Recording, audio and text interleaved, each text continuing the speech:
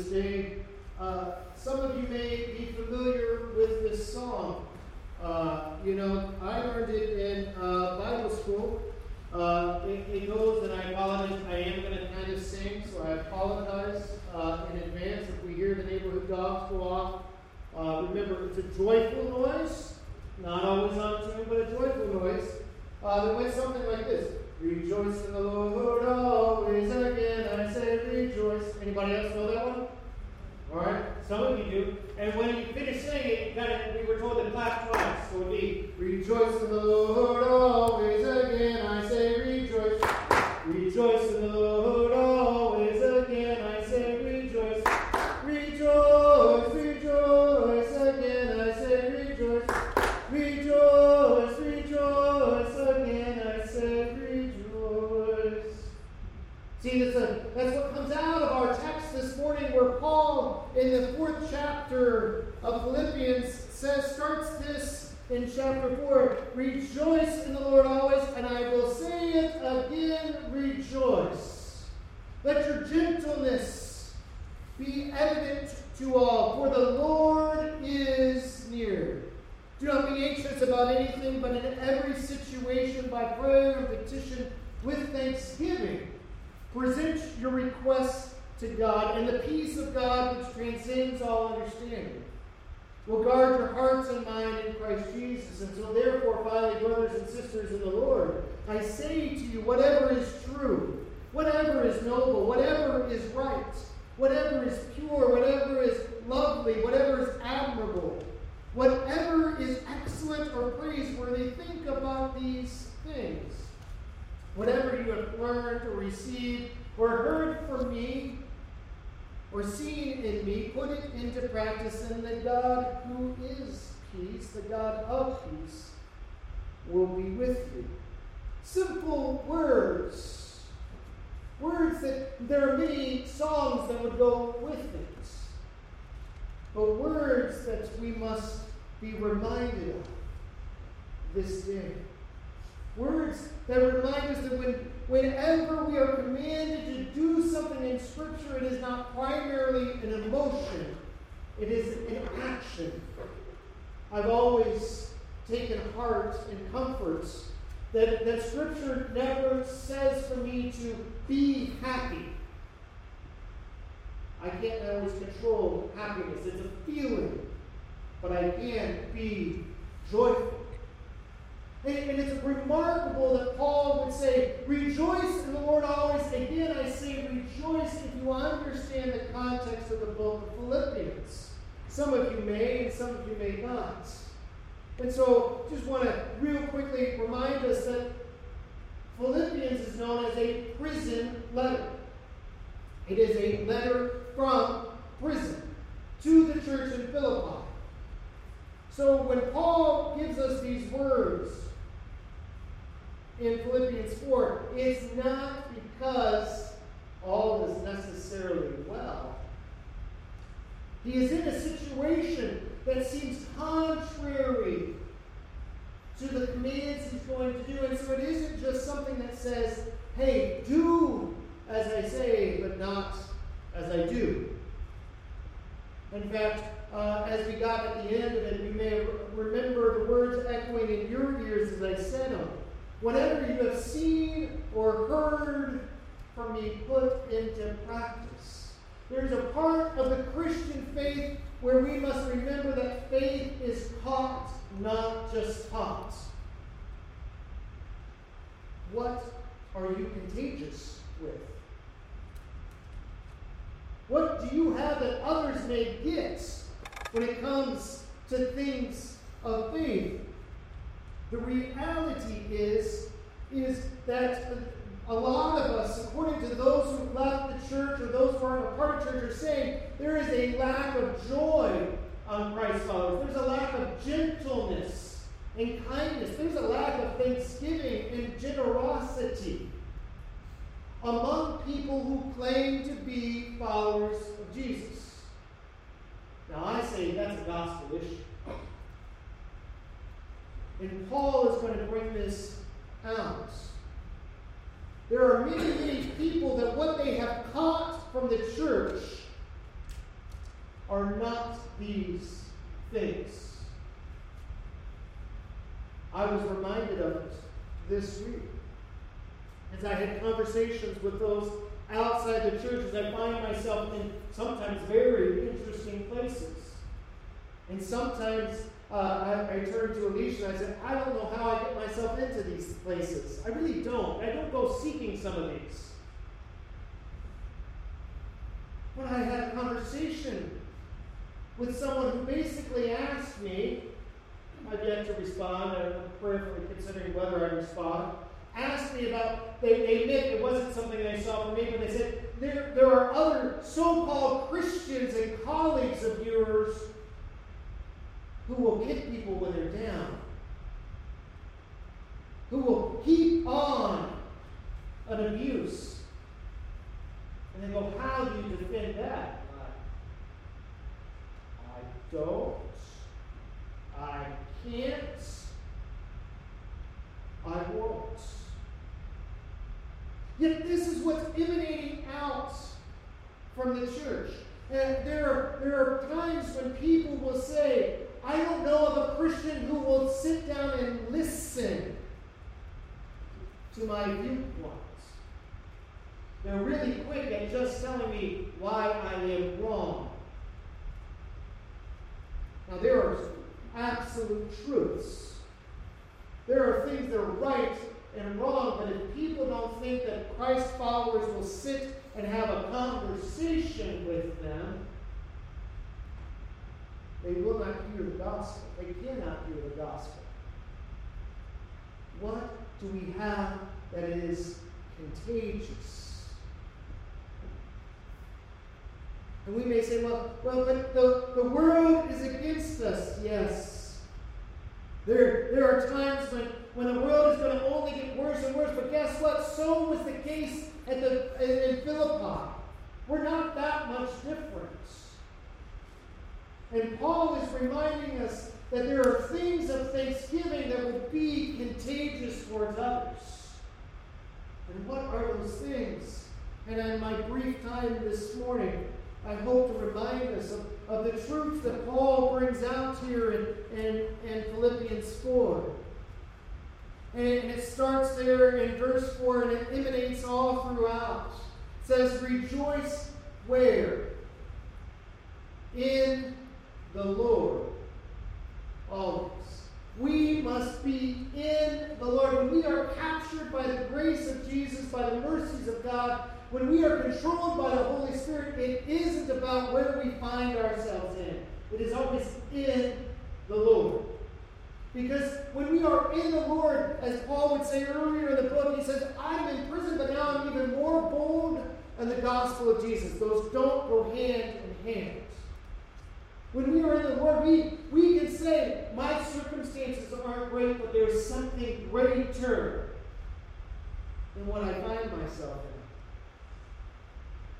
Because let's be honest, the holidays are not always easy. They can be downright difficult for many reasons. Paul isn't trying to say just smooth over the circumstances. Smooth over what's going on. We can't go into this holiday season and think and act like everything's okay when there's a portion of us that says not everything is okay. But we cannot just look at our own surroundings. We can say there is something about being in Christ that makes things different. I can live fully in reality. But I might not be very grateful this Thanksgiving. But I have someone who's above my Thanksgiving. I can be in the Lord there. Some of you are going into families which, let's just be honest, they're not safe gatherings. Where you look for any reason to not be there. You know? Because you have those that don't listen, aren't joyful, where you will hear about everything that you have done wrong. I'm reminded of my great aunt, my grandmother's sister, dear lady, Aunt Sarah was her name. Every time we would go down there and see them, and we typically did it, spring break time, my grandmother used to come up here for the Christmas and Thanksgiving. My great Aunt Sarah, one of the things you could guarantee she would talk about is what you weighed. And she would go, "Oh, it looks like you put on a couple pounds." Now, let me tell you, my great Aunt Sarah wasn't skinny either. Okay? But that ain't a relative you want to go into though and say, "Hi, how are you? Good to see you." Go, "Wow, I think you're a little bigger than you were last Thanksgiving. Now, let's go have her extra helping of mashed potatoes and rolls for me, please."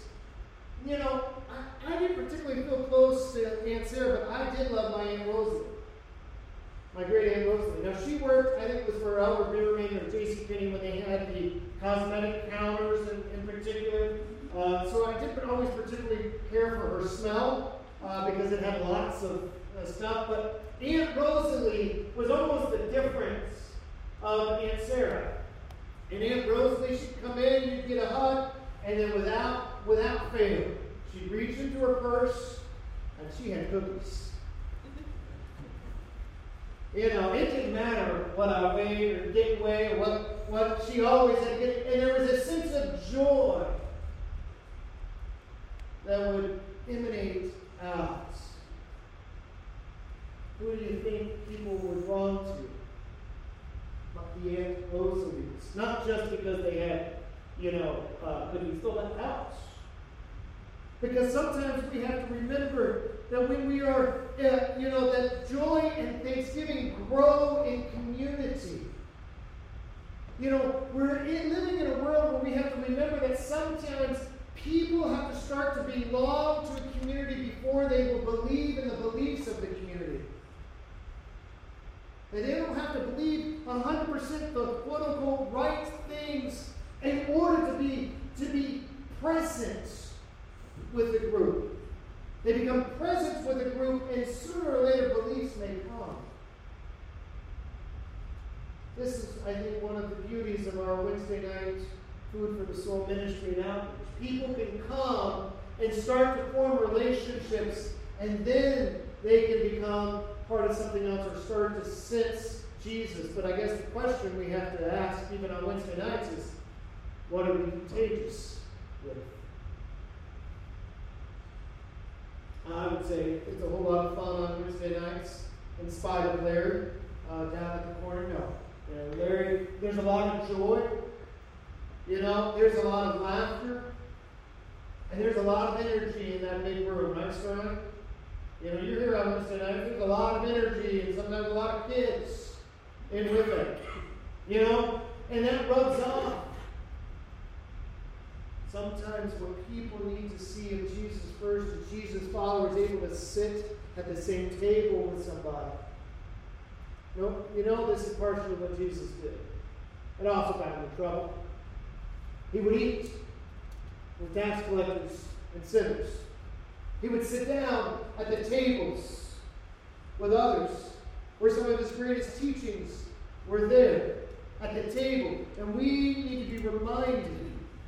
And if we want to grow in thanksgiving, if we want to grow in joy, be around others that are joyful and thankful. You don't have to say anything. You don't have to stay there long, maybe. But you're not going to grow in thanksgiving alone. Because thanksgiving grows best in community.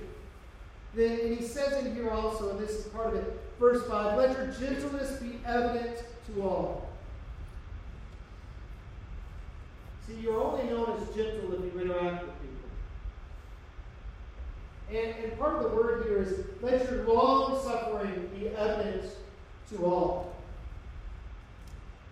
Your gentleness, your meekness. There's this understanding in the context of the church of Philippi that the church was being poked. They were being prodded to respond to the persecution they were going through. And Paul is saying, be gentle again and again and again.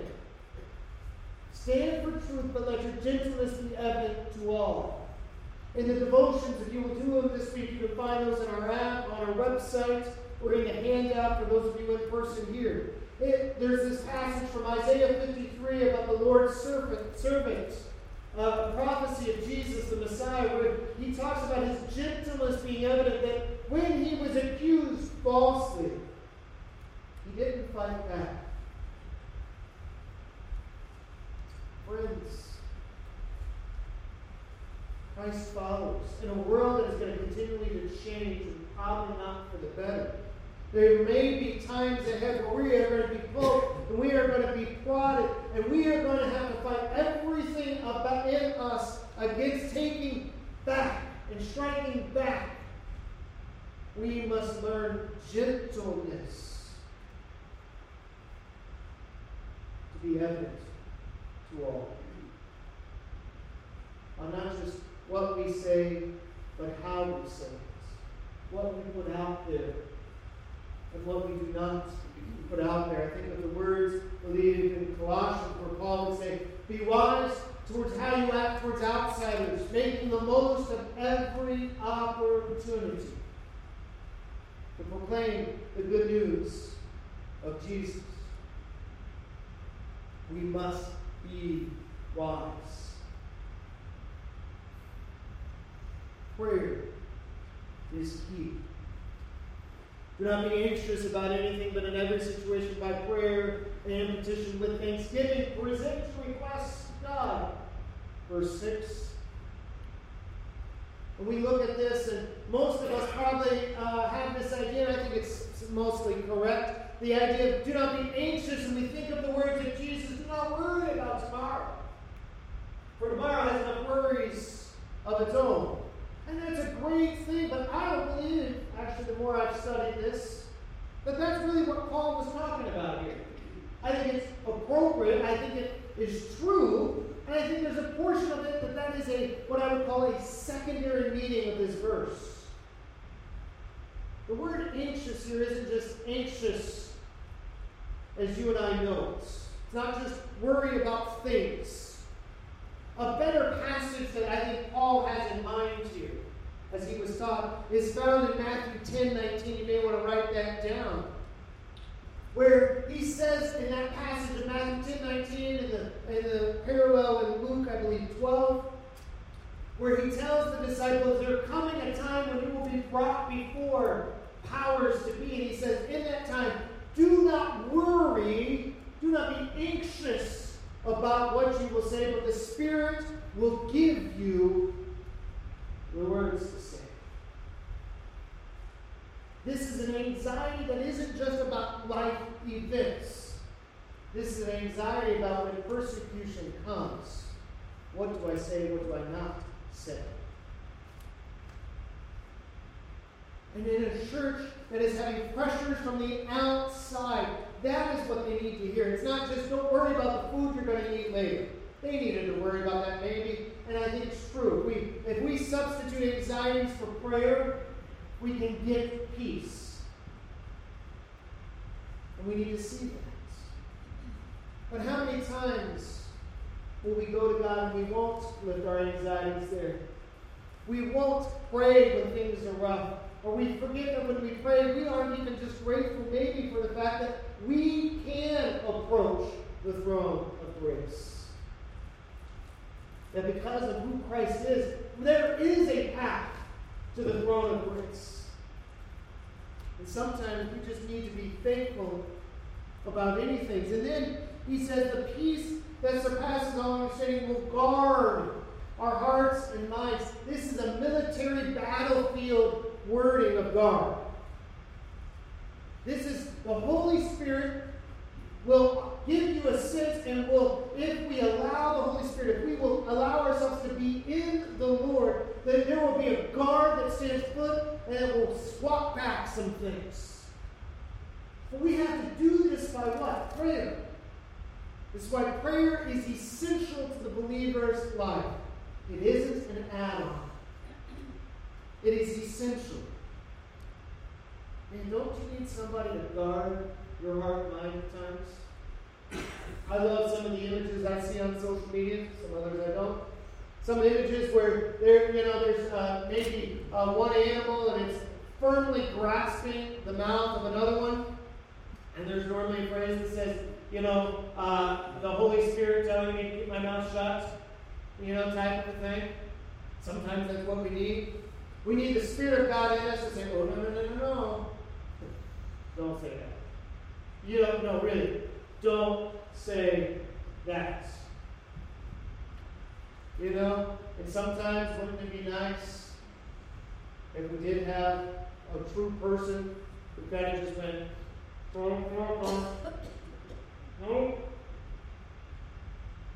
What would happen if we actually had that? Some of us would bite the hip. Oh, they deserve this. They may deserve it, but let your gentleness be evident to all.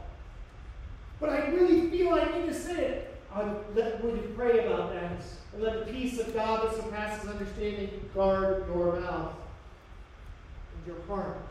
Because sometimes we will deal with people who will not be guarded in how they speak. And we've got to let the peace of God that is in Christ Jesus our Lord guard the heart, that we don't take it any more than what we need to take it.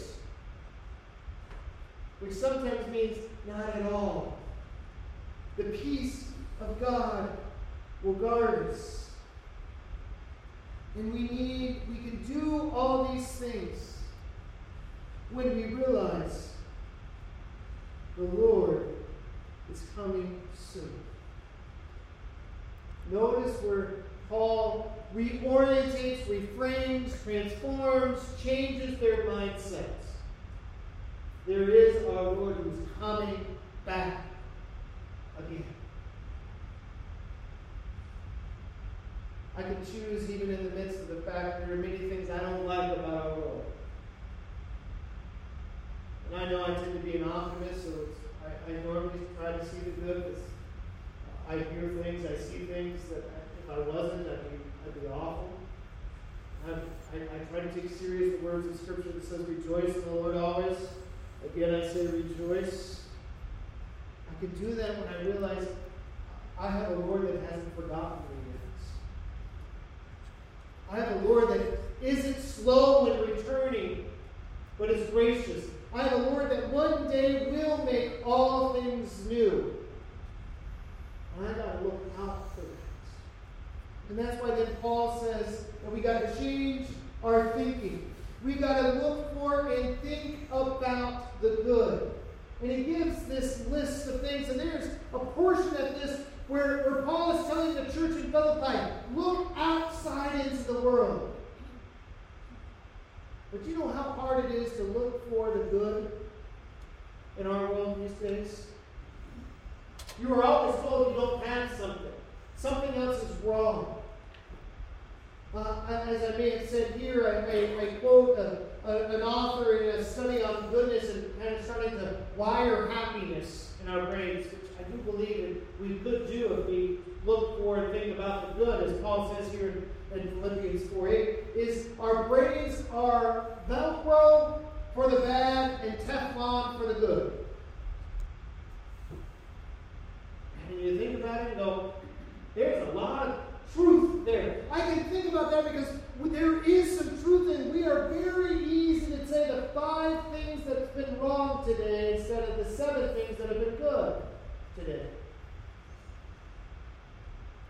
Think about that. How quickly are you to notice the good?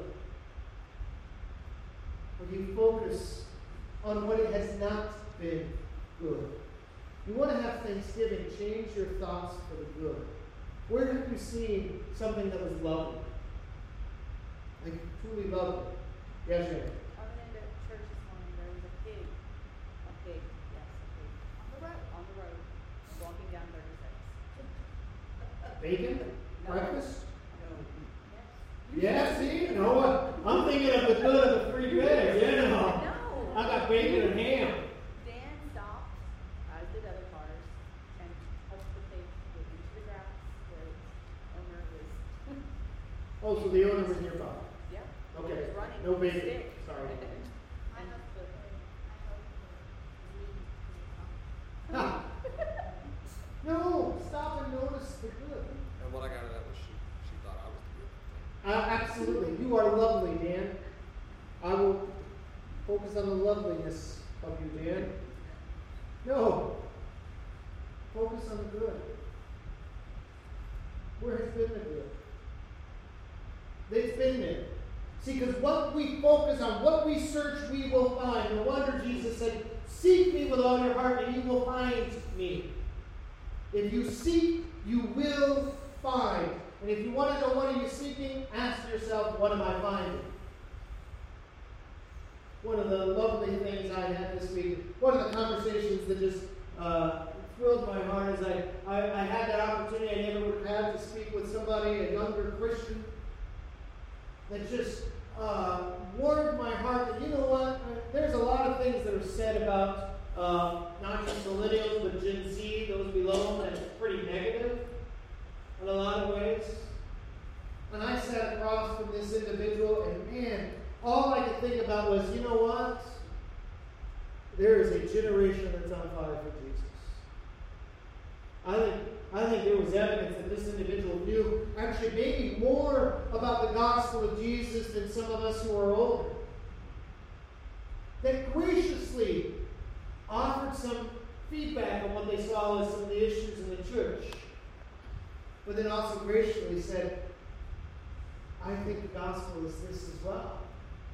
And I could just sit there and I could have looked for that negative. I mean, it was kind of there. I could have tried to defend it. But I could also just say there, go, you know what?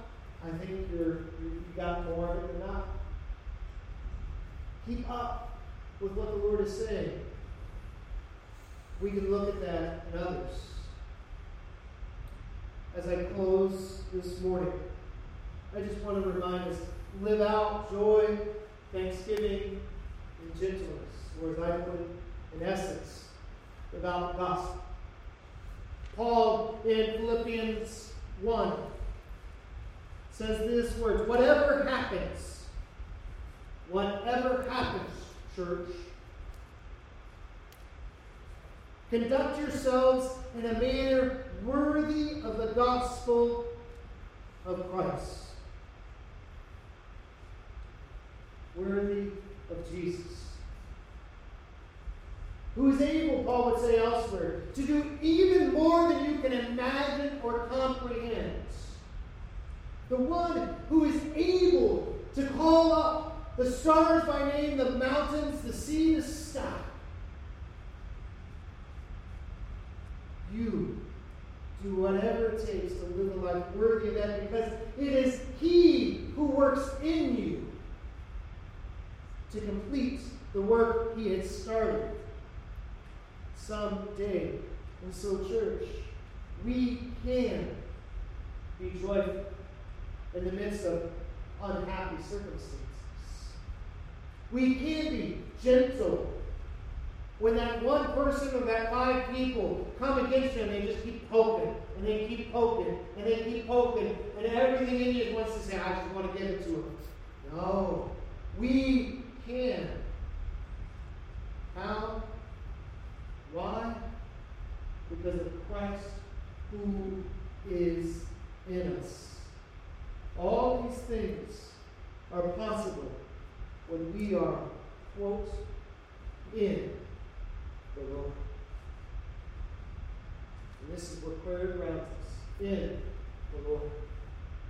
So I challenge, if you want to grow in thanksgiving and joy and gentleness, all things I think the world needs.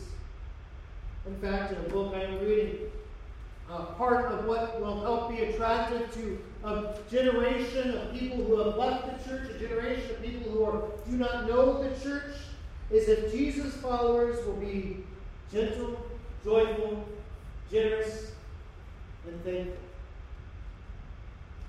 And then they'll be willing to hear the gospel of Jesus.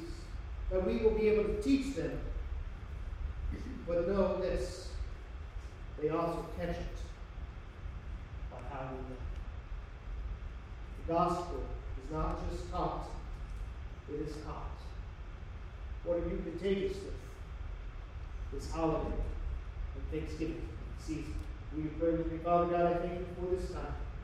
I ask now that you would continue to lead us every step of the way, that we would be in you, and that your peace would guard us, that our minds would be filled with the mind of Jesus, and that we would be able to look up and out, to know that you are coming again soon so we can have joy in what will be happening, not just what may be happening in front of us.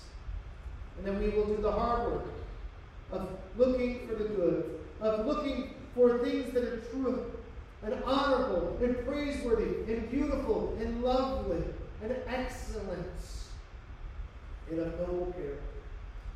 And we will think of those things, knowing by your grace and mercy, you guide us every step of the way. We thank you for this.